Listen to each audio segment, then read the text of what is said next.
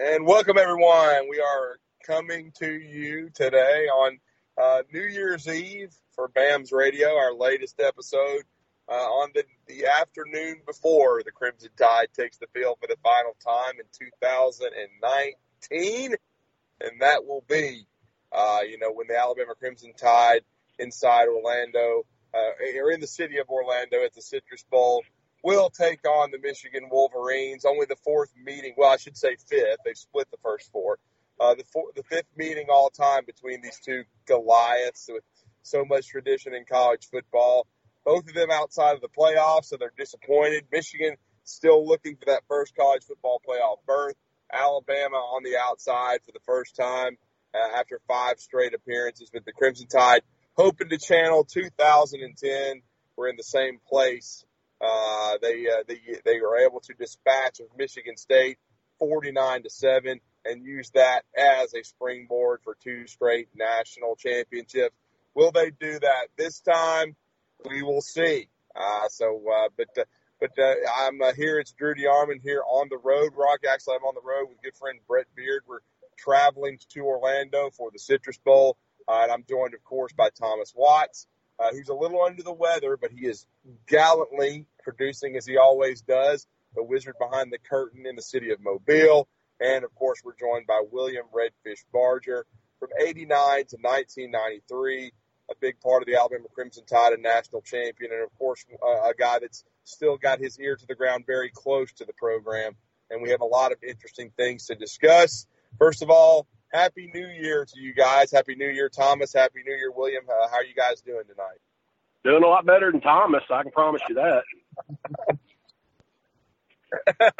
Well, he will do his job producing, do a great job. Well, William, it's great to speak with you again. It's going to be an interesting game tomorrow. So much of bowl games, especially now outside the college football playoff, are based on motivation.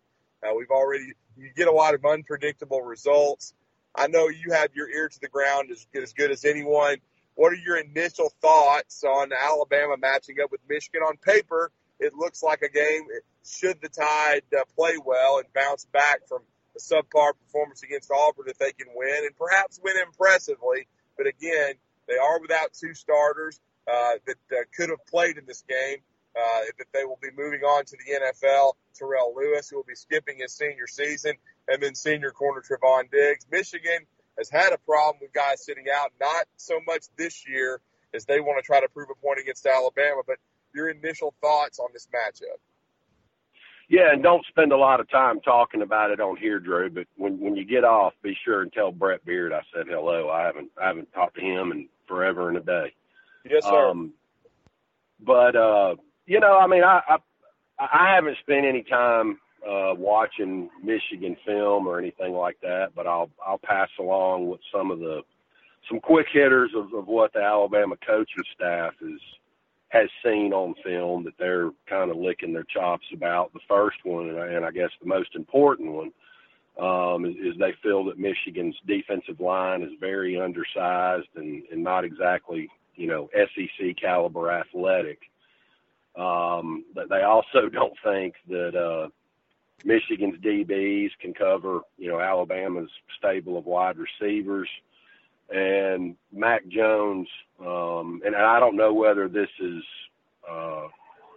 throughout the whole month of December or just since they've been on the bowl site practices, but got some reports that Mac Jones has looked especially sharp, in practice, which if that carries over into the game, if Michigan's defensive line can't put pressure, that could make Michigan's DB's, job even more tougher. So sounds like Alabama has an opportunity to score early and often. I guess the flip side of that is, with missing 2 starters. I'm more interested in seeing, how, Chris Allen and the replacements for Terrell Lewis plays more than, Trevon. I don't really know how much of a downgrade that'll be, based on the month of November that Trevon Diggs had for whoever ends up. I don't even know who in the hell's starting for him, Drew. Who's it going to be? Well, I believe it'll probably be Josh Jobe being given the chance. And Jobe did not, have a good year this year. Let's be honest. He was counted on to maybe be the missing piece, and I thought he would be. I thought he would be ready for prime time to take a job in that secondary and allow Surtain to move to the star. I thought he might very well win a cornerback's job. He struggled against Duke early and just kind of, I don't know, had a meltdown mentally. And by the third or fourth game was out of the lineup. They couldn't count on him. Now he gets another opportunity.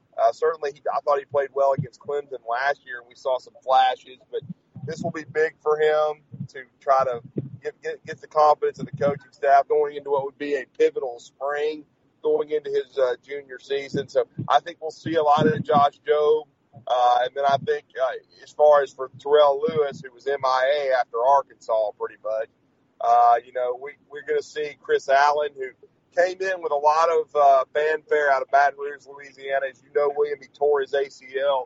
He missed a year. Sometimes it takes a full year to get back. He has played in spot duty, has not, seen a ton of action. But, you're hearing some positive things that he's really taken to heart. This is a chance for him as an extra spring practice almost, and then an opportunity in the bowl game to showcase his talent and maybe get a jump on some of these young guys coming in and have a chance to solidify a job going into the spring. So I think it's an excellent opportunity for both Josh Jobe and Chris Allen, and I'm sure we'll see some other guys get chances as well, to play in the game. As far as on the edge, I'm sure we may see King Makuta as well.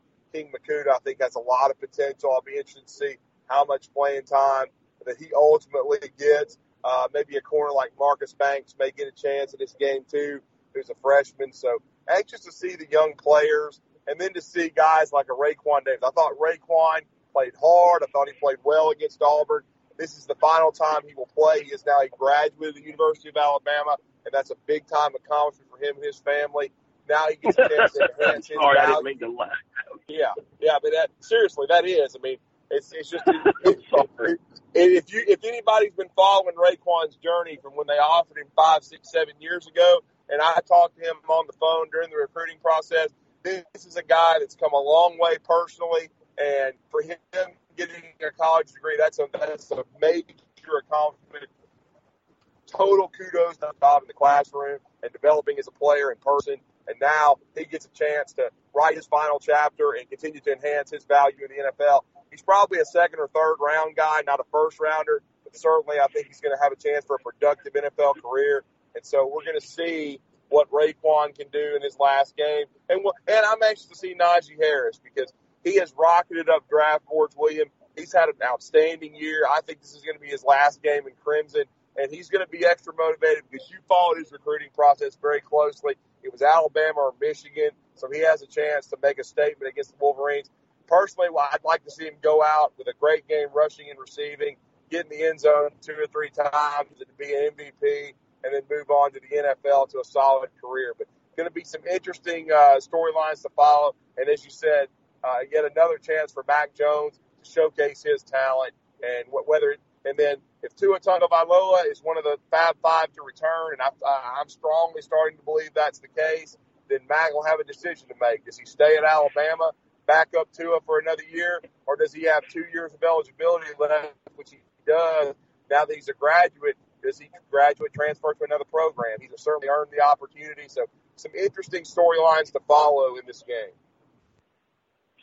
Yeah, that gives me a warm and fuzzy feeling to learn that Jobe is actually going to start this game. I guess the staff really does want to win it because I've heard the unattractive label of turd applied to him for quite some time now since the season started, and we won't go into the reasons why, but it's all off the field stuff, not the type of football player he is. And I totally agree with you about his performance versus Clemson last year. And I guess that's why I'm a little, salty about, him not being able to get it together off the field because the kid's got a lot of ability. I really, that was probably one of the few warm and fuzzy feelings that I got out of that dismantling by Clemson last year is you could tell that that he wanted it, that it was important to him. When he got beat, I think he got a personal foul penalty in the end zone one time for a late hit or something like that. And I don't have a problem with that. You got to learn to control your emotions. It's kind of like the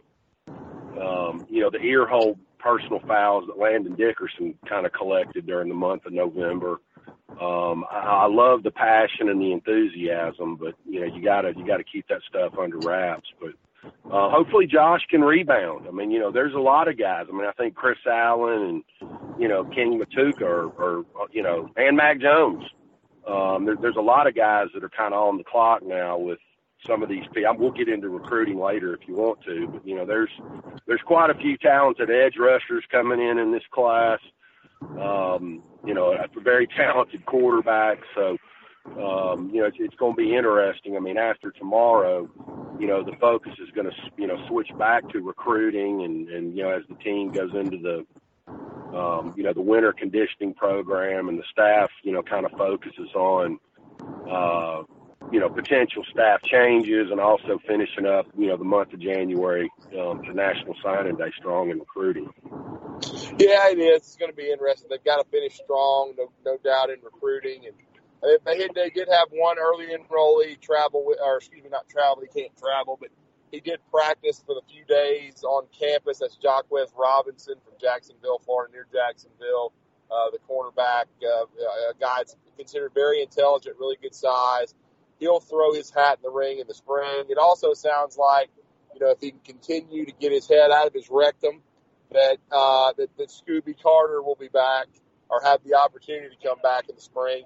He worked out with the team for a few days, but then disappeared from practice. He's still in school. He's finishing up the semester, so it sounds like he may give it another go. I think a lot of people around Scooby want him to stay. He's very talented. If he matures, emotionally, I think he has a chance to win a job next year. So I think I'm going to be interested to see, what his future holds. But like you said, William, potentially we'll see, what Alabama does against Michigan. I've studied Michigan, but only just a little bit. They have some talent at receiver. They have Nico Collins. They have Donovan Peoples-Jones. They have, they've got about three guys that are considered dangerous. But Alabama passed on Nico Collins. He's got really good size. I don't know that he's got the great speed, though. I think it's a good matchup for Alabama's secondary. So I think, and then when you look at it in Alabama's pass rush, I know people have questioned it, but you'll have a hungry guy like Chris Allen there to rush the passer. Anthony Jennings will be in his last game. I still think he's underrated and how good a football player he is. And I think Alabama will have a chance. They've had success against Shea Patterson at Ole Miss. I think they can have success against them for the Michigan Wolverines. And I think Alabama's going to force a couple turnovers in this game. I don't know if they'll play great defense, but I think they'll be good enough. And, if they can slow down the Michigan running game, and trust me, this is Charbonnet is basically their bell cow. He's a freshman. He's got, double-digit touchdowns. He's rushed for nearly 700 yards. They've got Hassan Haskins, who's the backup. He's rushed for a little over 500. It's not a vintage Michigan running game. So if Alabama can slow them down, make them one-dimensional, I think they can win around a 38-20 ball game. And I'm like you. I think they're going to really struggle covering Jerry Jeudy, who glad to see he decided to play. Hopefully he's going to have a big game, get over 1,000 yards for the second straight year. You've got Jalen Waddle, who had an unbelievable November. And then, of course, Devontae Smith. Why he wasn't a finalist for the Blitnikoff Award, I will never know. One of the stupidest omissions in the history of college football because of the 1,200 yards he had. I mean, everybody wants to talk about the Stingley kid and how good a freshman year he had at LSU. He never wants to see Devontae Smith ever again in his life, but he's probably going to have to one more time. And that's all I can say about that. And then of course. Well, I mean, does he want to see Devontae one more time, or does he want to see Jalen Waddle? Pick your poison. Well, speaking of that, William, I honestly think he's going to have to see both of them. I have a very, very strong feeling that Dylan Moses, he became the first to throw his hat back in the ring yesterday, and I felt for a while he was coming back. He had a very severe knee injury, 2 ligaments. I think it would have been unwise of him to go because he's not going to go in the first round. He needs to, first of all, get completely healthy. And second of all, prove he can play that Mike linebacker spot. He would have had a chance to do that this year. But I think he made a very wise business decision. And I think, the eye-opening thing Nick Saban has said, down in Orlando was, he got these draft grades back, and only one guy had a top 15 grade, not even Jerry Jeudy. It was Tua Tagovailoa, and that was based on Tua being healthy. So I strongly believe that there's 5, potentially 6 guys that could return. One of the dominoes has already fallen with Dylan Moses. I still believe Devontae Smith and Henry Ruggs, who I think both got second-round grades, are going to return. There's strong inclination that Cavante Ruggs, his brother, who was at Ole Miss and then transferred to East Mississippi Community College, is going to be a part of the program next year, likely as a walk-on linebacker. So I think Henry Ruggs is coming back. I think Alex Leatherwood at left tackle, which means Evan Neal, I think, will be the right tackle next year. And I still think because I agree with William. I know Jedrick Wills had one hell of a year, and he's now starting to bear the fruits of that labor. His draft stock is skyrocketed. He is being mentioned as a first-round pick, and I think much like you can play yourself out of the first round, you can also play yourself into the first round, and I think Jedrick Wills has done that. I think his offseason after this bowl game, if he plays well and continues to work out well, I know he'll interview well. He's very smart. I think he's going to continue to move up and be a solid first-round draft choice. So I do not blame Jedrick Wills for what I believe is likely moving on. Jerry Jeudy likely moving on his last game. I still think he's a locked first-round pick, even if he doesn't go in the top 20. I mean, hell, if he doesn't, if you go between 20 and 30, you go to a playoff team, and you might have a quarterback worth a damn throwing you the ball. So you'll be able to touch the football, have a chance to have a big rookie year. And then, of course, we expect Najee Harris and Terrell Lewis to move on. To me, as I said, I think that Ruggs and Smitty return, Leatherwood. And then, yes, the biggest domino of all, I really think Tua Tagovailoa is going to return to Alabama for his senior season. I feel like those 5 guys believe they've got unfinished business. And then I believe, honestly, that the only uncertainty there is right now, and I think, William, you've heard the same thing, is with a player, is with Xavier McKinney. X is, from what I hear, is 50-50. To me, that means he's probably going. And, I mean, I think I've heard that he may have gotten a first-round grade, a low first round. And if he goes, I hope he goes. I hope that's the case because I think he's a great football player. And but I think from what I hear, they're going to know for sure by Thursday on Xavier McKinney the day after the bowl. So, we'll see. But if they could get Xavier McKinney back, it would be immense. But even if they can get those 5, William, that would change the narrative completely on the outlook for 2020 for Alabama. Yeah, and I've heard basically a lot of the same things, as far as the guys coming back. Now, I'm just going to call bullshit on there only being one first-round grade handed out in Tua Tagovailoa, wherever that information came from. I can promise you this. I spoke with someone back before Thanksgiving that if I mentioned his name, everybody would probably recognize it that knows anything about the sports agency business. And there's going to be several other players go in the first round not named Tua Tagovailoa. Oh, I agree with that. Let me just say, I'll just clarify, that was top 15 in the first round. Oh, I'm sorry. I misunderstood you. I didn't hear that part. I'm sorry. I'm sorry. 16 through 30, yes, I agree. But I'm just saying this was said by Nick Saban about being a top 15 pick, which kind of surprised me with Jerry Jeudy. But again, even if he does slide into the 20s, that's not necessarily a bad thing for his career. No, it's not. But I'll be shocked if both Jedrick Wills and Jerry Jeudy aren't top 20 picks. Let me say that. Agreed. Heard from a very solid source, my best source, that like you, if decision day was today, that Tua Tagovailoa is coming back. There's an insurance policy that the university is allowed legally, per the NCAA to pay the premium on that will pay him a big chunk of money. If he goes undrafted or, gets injured to the point that he's not, NFL available. Of course, that can always change. Leatherwood was never going. Moses was never going. I mean, for the love of God. I mean, the guy's, sophomore tape wasn't anything to his 2018 tape. Was he a sophomore then or a freshman? Yeah, he was a freshman. I mean, a sophomore. He was in his first full year as a starter, Yeah. I mean, that was nothing to write home about. I've heard the chances of McKinney staying are probably a little bit better than what you alluded to. Now, we'll see how that happens. I've heard Ruggs has already made the decision to come back.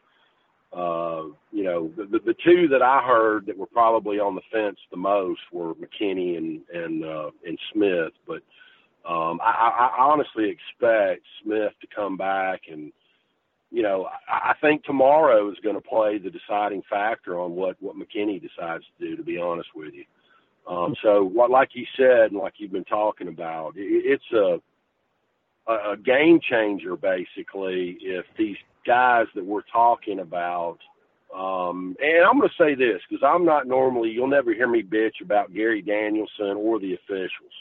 Well, I'll bitch if you want to about the Ohio State Clemson game later. But, if whoever does the game tomorrow, I don't even know who's doing it. If there's not a feature about Najee Harris and the struggles that his mom and family went through, prior to him coming to Tuscaloosa, especially with the dynamic in play about the heated recruiting battle with Michigan and Jim Harbaugh, then the journalism tomorrow during the Alabama-Michigan game is going to be a pile of shit. That's a very touching story. Yeah, I know he went through a lot. I mean, they didn't have, utilities sometimes, the apartments he was having to live in when he was in high school. And I know his mother went through a lot. I read those stories and lived out of their car for a period of time. Right, just like Josh Jacobs. But it will be the crew doing the game, William, will be Dave Pash and Greg McElroy, with Tom Luganbill doing the sidelines. So hopefully Luganbill had been heavily involved in recruiting in the past.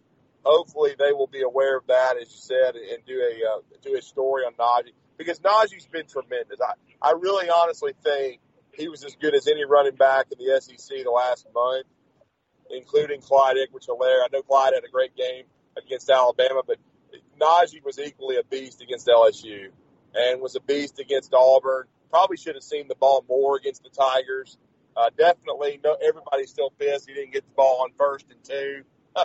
But again, he had a heck of a year, led the SEC in touchdowns, been a tremendous receiver out of the backfield, and I think has set himself up for a nice NFL career, even if he's a 2nd or 3rd round pick.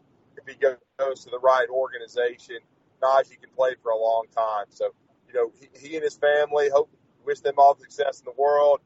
I think it's time for Trey Sanders and Keelan Robinson next year. It begs the question, what's going to happen to Brian Robinson? To me, Brian kind of needs to I don't know. Certainly he's going to get an opportunity to compete, but he may need to reinvent himself into another Roy Upchurch, a guy that can play fullback and age, run the ball some on the goal line, be a receiver on third down, just be a guy you can count on, but he just doesn't have the explosiveness of a Trey Sanders, or a Keelan Robinson. I want to see more of Keelan Robinson, Lee. I'm sure you agree with that. The kid's got unbelievable speed.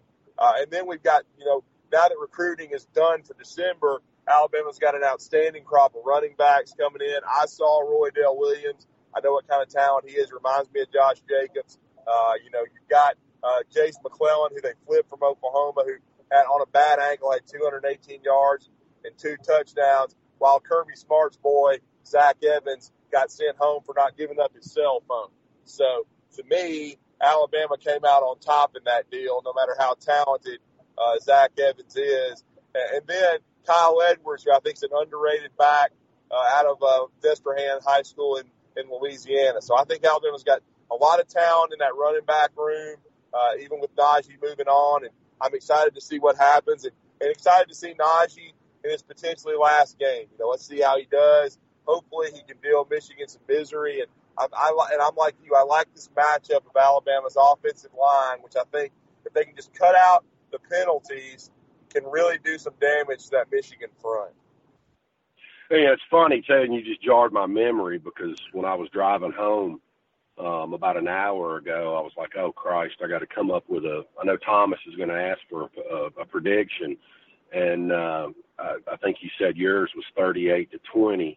Yeah. And an hour ago, mine was 38-17. So maybe I forgot that Pete Golding's the defensive coordinator, but I'm sticking with it. Well, we'll see about Pete Golding. I have a very pretty strong feeling this will probably be his last game in Tuscaloosa.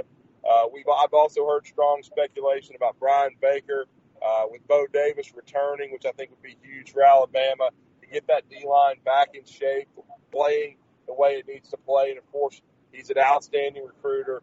And then Kyle Flood, hearing some speculation that he may be moving on to another opportunity. So, and don't get me wrong, with Flood, I thought Flood did a solid job with the O-line. I thought it got better, but certainly he may want to go back to the East Coast. That's where his roots are. So we'll just have to see. But the most speculation I've heard concerning the staff is with Brian Baker, with Kyle Flood, and then with Pete Golding.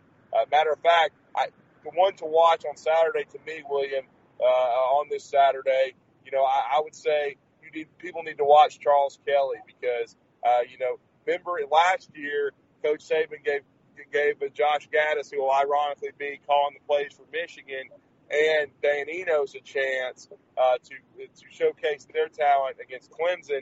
That didn't go very well. Potentially, Charles Kelly could be having an expanded role for this game on defense.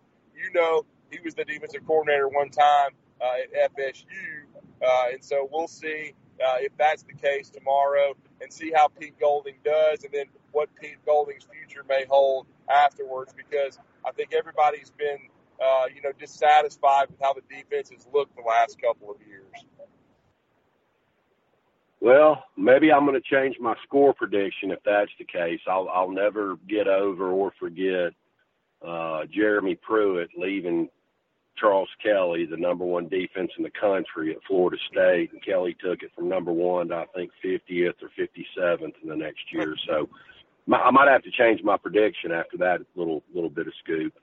But, I've got no problem whatsoever with the job that Kyle Flood did this year with the offensive line, especially once they finally put, Dickerson at center and got the best five on the field. I thought it turned into a very, very good offensive line. And I guess in the final analysis, my biggest issue with Brian Baker, I tried to put aside some things that I heard over the summer that he was kind of the odd man out as far as gelling well with the rest of the staff, not as a coach, but on a personal level. But, you never saw, in my opinion, you never saw those freshman defensive linemen, and I'm going to remove, DJ Dale from the equation because he was hurt all year. But, you never saw, those true freshmen take that next step. I mean, hell, they got to campus SEC ready. But, you never saw them take that next step in their development, in my opinion. Like you've seen other guys, by the end of their first years of playing, Raekwon Davis was a great player. Quinnen Williams was a great player, even though they weren't starters. And that was my biggest point of contention with Brian Baker this year. You just never saw, that product that he was supposed to put out on the field, get better. The pass rush was suspect. Some of that, in my opinion, falls on Sal Sunseri's lap. I've never been the Sal worshiper. A lot of other people are. So, I thought as a group, the edge rushers went backwards this year as well. That's not Brian Baker's problem. So, we'll see. There's a lot of things that I'm looking forward to seeing tomorrow. It's a great matchup, two traditional powers. I've kind of always had a a burr under my saddle with Michigan being included in that group of teams because, what's it based on? A bunch of Big Ten wins and wandering out to Los Angeles and getting their heads caved in by USC in the Rose Bowl for 40-something years.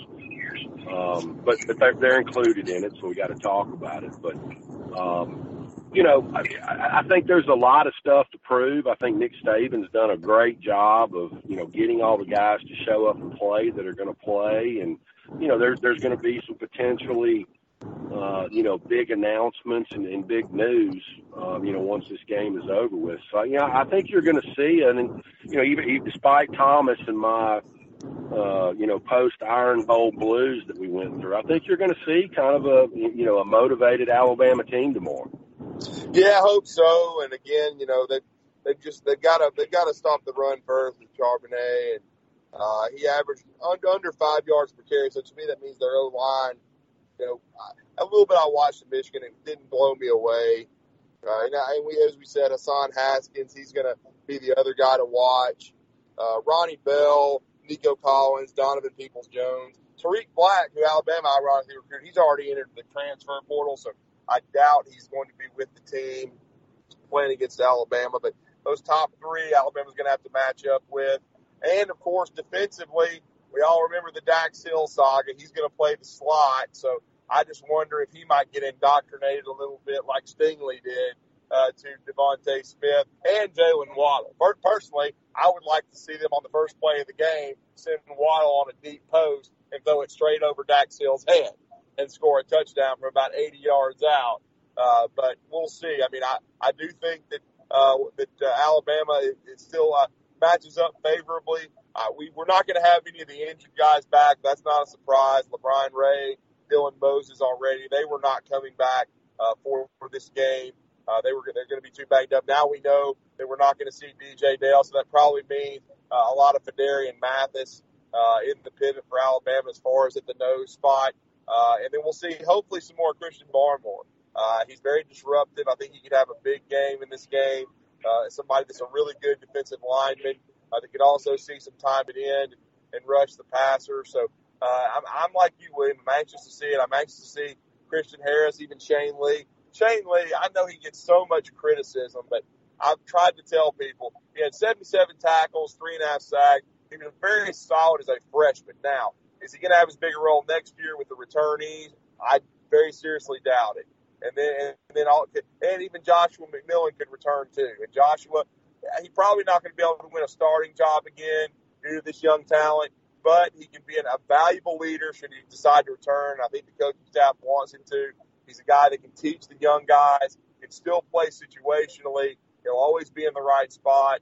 And I think he can help Shane Lee and Christian Harris, no doubt about it. And I'll say this, I even think Shane Lee could be a factor maybe as a third down pass rusher. I know he's got short arms, but we know what Ryan Anderson did. And the guy had 3.5 sacks this year. He did a good job at times blitzing. So I'm anxious to see those young guys. And that's why Pete Golding's under the microscope.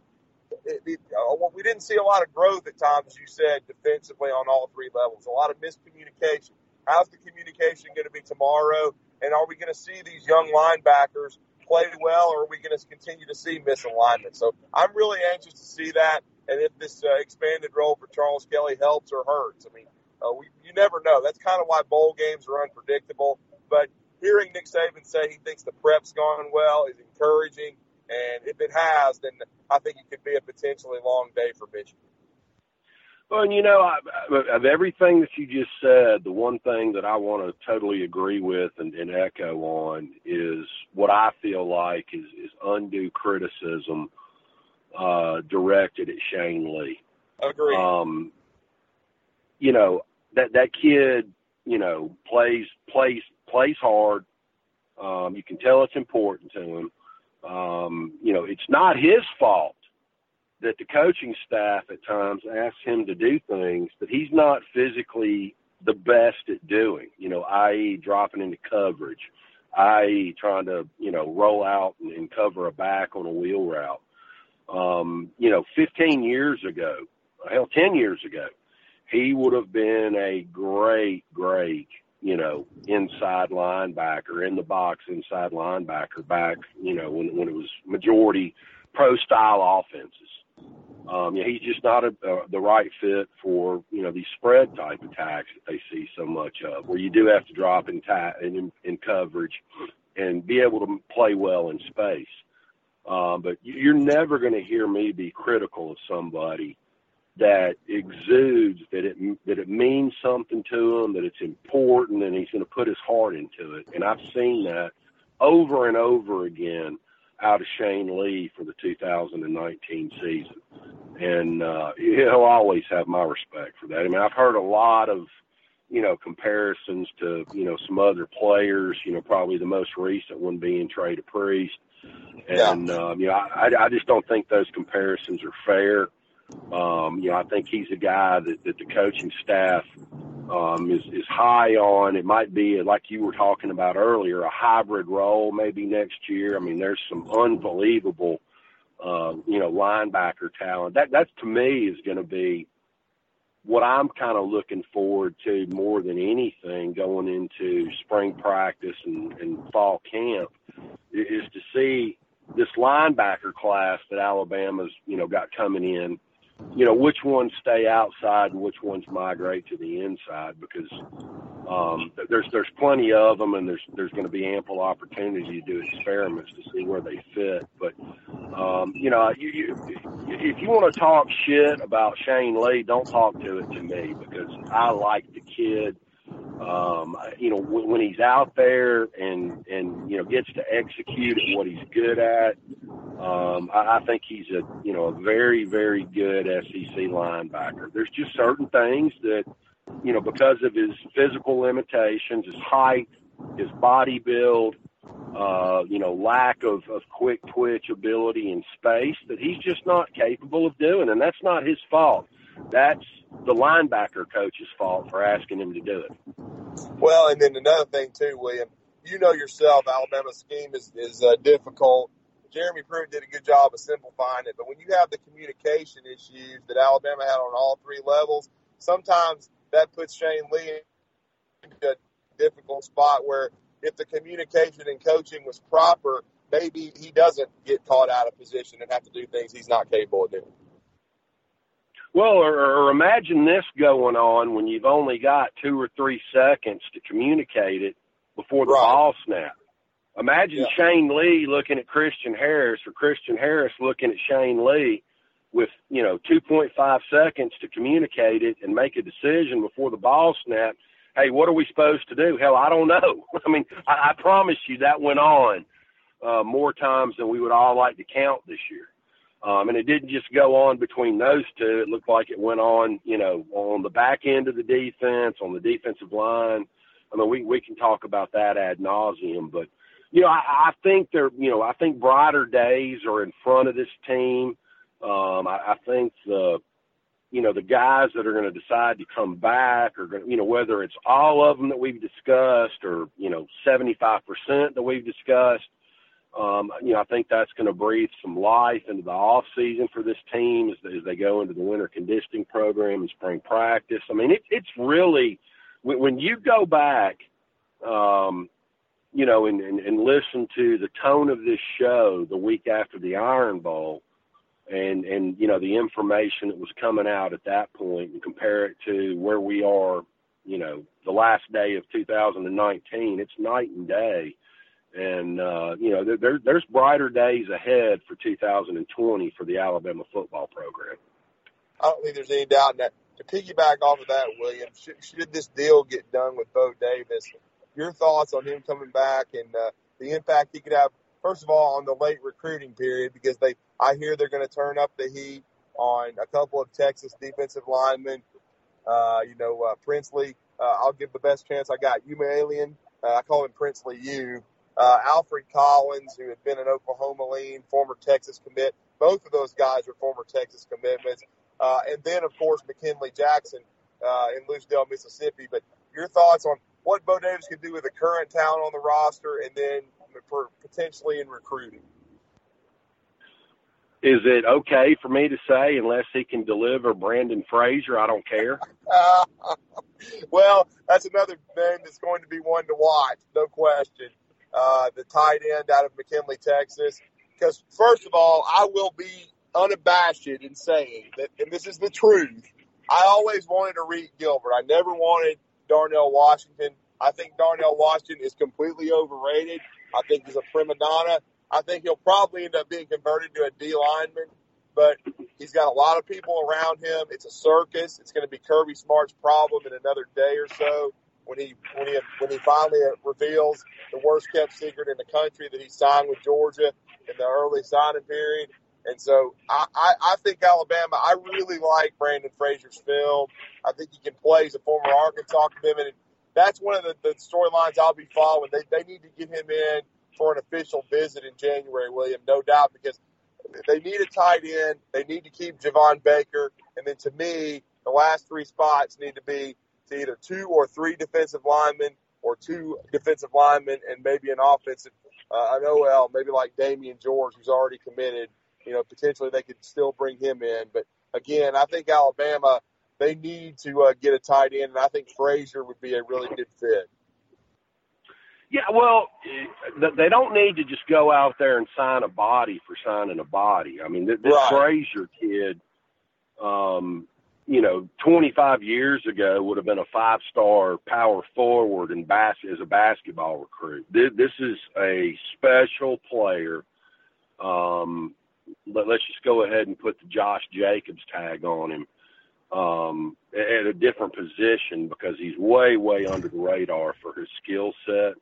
You know, again, I mean, I would hate to see this happen because I think he's got some, J.J. Watt, Bosa brother ability as a jack linebacker. He's probably going to outgrow that position. But, I would hate to see them take Drew Sanders away from that side of the football and put him at tight end. But he's the answer if it comes down to it.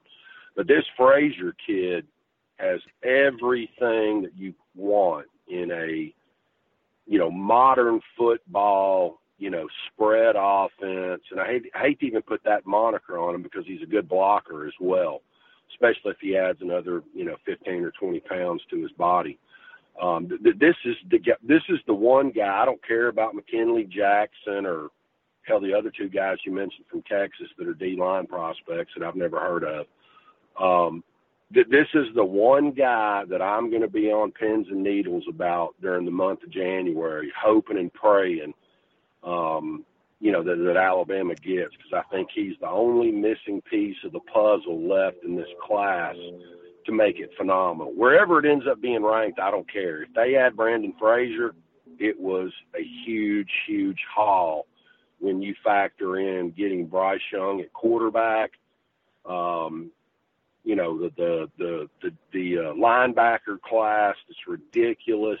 Probably the best linebacker class I've ever seen Alabama sign from top to bottom. And kind of an underrated DB class, in my opinion. And probably an underrated running back class as well. I'm not as big of a McClellan fan as some people are, but I love Roydell Williams. But getting this Frazier kid at tight end is, all I ask Santa Claus for Christmas. Well, and I agree with you on the underrated DBs. Brian Branch is a stud. He's not quite Minka, but I think he's someone that's in the ballpark with those kind of ball skills. He had the same kind of senior year where Minka made huge plays on both sides of the ball. Branch was an outstanding receiver as well. I know Kirby Smart, wanted to come in and snag him, but he held strong and was, strongly committed to Alabama and Charles Kelly. I think he can come in, depending on how quickly he picks up the scheme, can get playing time. Ronald Williams, I think Saban, that's why Josh Jobe better play well in this bowl game, because I think Saban sees Ronald Williams as the guy that can come in early in January and compete and start at corner.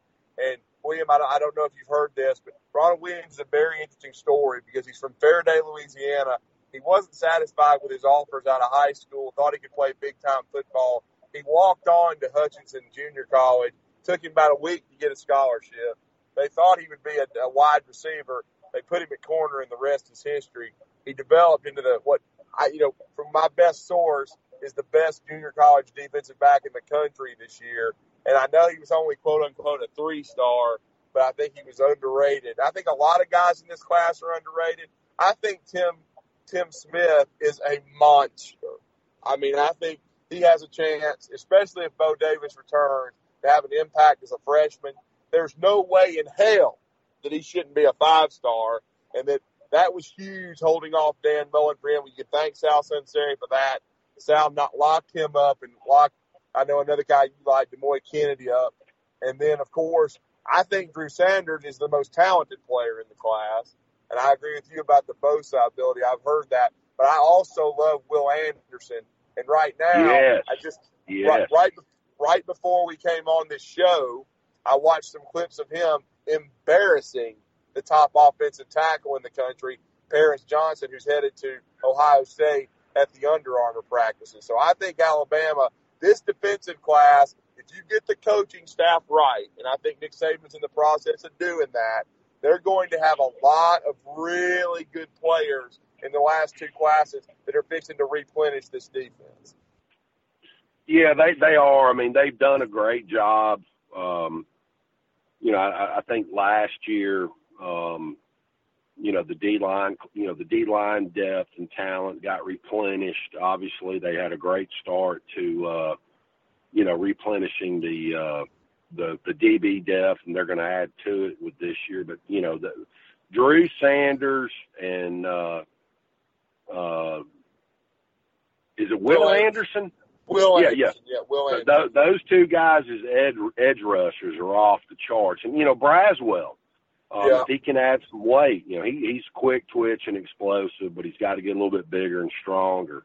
But the linebacker class, which we'll wait and see if Anderson and Sanders, stay there. Those two guys are the Bryce Youngs of the defensive side of the football of this class. I mean, you don't see now hopefully we're not sitting here talking 18 months from now like we were about Anoma and Alfano, burning and flaming out as quick as both of them did, but which I don't think that's going to happen with these two kids. Both of them are high character guys. But these two guys, just mark my words, are 3-and-done first-round draft picks unless some sort of personal crap pops up on the radar. Love them both. Once this class comes in, next year the priority is going to be they've got to replenish, the offensive tackle, depth chart, into the 2021 class. But, I just think that, there was a lot of doom and gloom. Hell, we were all involved in it, after the Iron Bowl. But when you look at the class that they brought in and signed already 2 weeks ago versus what's still out there to grab and add to it for the real National Signing Day, the first Wednesday in February. I mean, this is good stuff. I mean, Nick Saban, has a way of doing this. He's proven it, over the years. You asked me before, and I forgot to answer as far as my thoughts on Bo Davis. I don't think that Bo Davis is the best defensive line coach in college football. I never thought he was or will be. But I do think what he is a safety blanket for Nick Saban. He knows the system. He's been in it ever since he was at LSU, working under Nick down there. He's had, multiple stints at Alabama. And, he might be the right guy for this period of the Nick Saban era. Certainly the guy's a great recruiter. He's been, put in some tough places to pull players out of in the past, the state of Mississippi, over into Dallas and Texas, and he's produced. He might be one of those guys, in my opinion, that's a better recruiter than he actually is a D-line miracle worker. But I don't know that Alabama needs that at this point. I think that, there's been such a turnstile there, at the D-line coach, at Alabama. I thought Chris Rump did a really good job. I think what you saw with Chris Rump and, Craig Kugliowski was, Nick Saban bringing two guys in that were 4-3 guys. And, they had a philosophical disagreement with Nick Saban's two-gap system on the D-line, when they took those jobs. I blame that on Nick Saban, not those two particular individuals. But, Bo Davis knows the drill. He knows what's expected. He's been around the Nick Saban system for a long time. So if that's how this works out and that's how it pans out, I'm all for it, because I think at this time, that's what's needed. Well, William, and I also think another kid that's underrated that we didn't talk about, and he got robbed as much of his senior season, so he hasn't gotten the headlines, but he had a great spring and summer, and I still think he can develop into a great player and a big-time factor by the time he's a sophomore. I really like Quandarius Robinson obviously from Jackson Owen as well. Oh, absolutely. I think he's a guy that, struggled with injuries his senior year. And, there's, some people out there in the recruiting world that thinks he's the best linebacker in the country. But, we'll have to wait and see how that all plays out. But, I love the Kennedy kid. We've talked about Drew Sanders and Anderson. And, even though they have, and that's why I said, Chris Allen and Matuka, we're on the clock starting tomorrow, because they've got some very, very talented guys coming in this class. They're going to probably end up at both of their positions, so we're going to have to wait and see how all that plays out. But they have really, really hit it out of the park with this linebacker class that they're bringing in. Much in the same way that they did last year with that D-line class that they brought on. Even though, a highly rated guy like Antonio Alfano is no longer part of the program, that there's some very solid players that have a chance, I think, with the right coaching and development program to, end up being upper echelon SEC defensive linemen. Yeah, no doubt about it. Well, I know we're wrapping up this edition of BAMS Radio here on this New Year's Eve. We want to thank all the Bama fans for listening. And, of course, we want to wish everybody a Happy New Year. We'll be coming to you again next week. We'll be recapping this outstanding matchup in the Citrus Bowl, hopefully a big Alabama win to cap off an 11-win season for the Tide, and hopefully some more game-changing news for the returnees will be official. As right now, it's just Dylan Moses. We strongly believe 4 and possibly 5 more could be added. Also, we've had a chance to cover some basketball. I had a chance to see the Crimson Tide play a couple of times at the Rocket City Classic in Huntsville. They played their best game of the year, really. I thought their most complete 40 minutes, 92-72. Big-time win over a very good Belmont Bruins team that had blown out Boston College at Boston College and has beaten many Power 5 schools, and probably will be an NCAA tournament team. Alabama playing very well in that game, balanced scoring. Getting an outstanding effort once again by John Petty, coming back to his native city, and, of course, Kyra Lewis. And then watch them dispatch of a very good Richmond team, 90-78. 3 straight 90-point games for Alabama as Nate Oates continues his culture and his style of basketball to take control. Alabama's going to have a very difficult start to SEC play. SEC play starts this weekend. They will be at Florida against Mike White's Gators. They will have Mississippi State at home. They will have Auburn at home, and they will have to travel to Kentucky. That'll be the first 4 games of the SEC slate. So a difficult start. If they can go 2-2 out of the gate, I think Alabama's got 19 games left, counting the 18 SECs.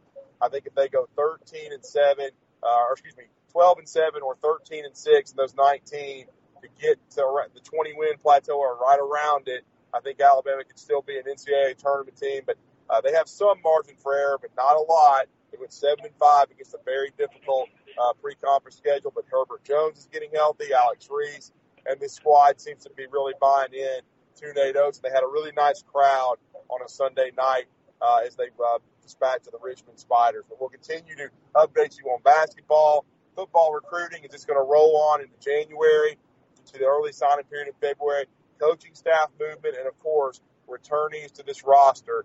And we'll talk about all of that, recap the Citrus Bowl next week on BAMS Radio. But For William Redfish Barger, for Thomas Watts, doing a great job, as always, as the wizard behind the curtain producing. I'm your host, Drew DeArmond. Good night, everybody. Happy New Year, and we'll talk to you next week. Roll Tide.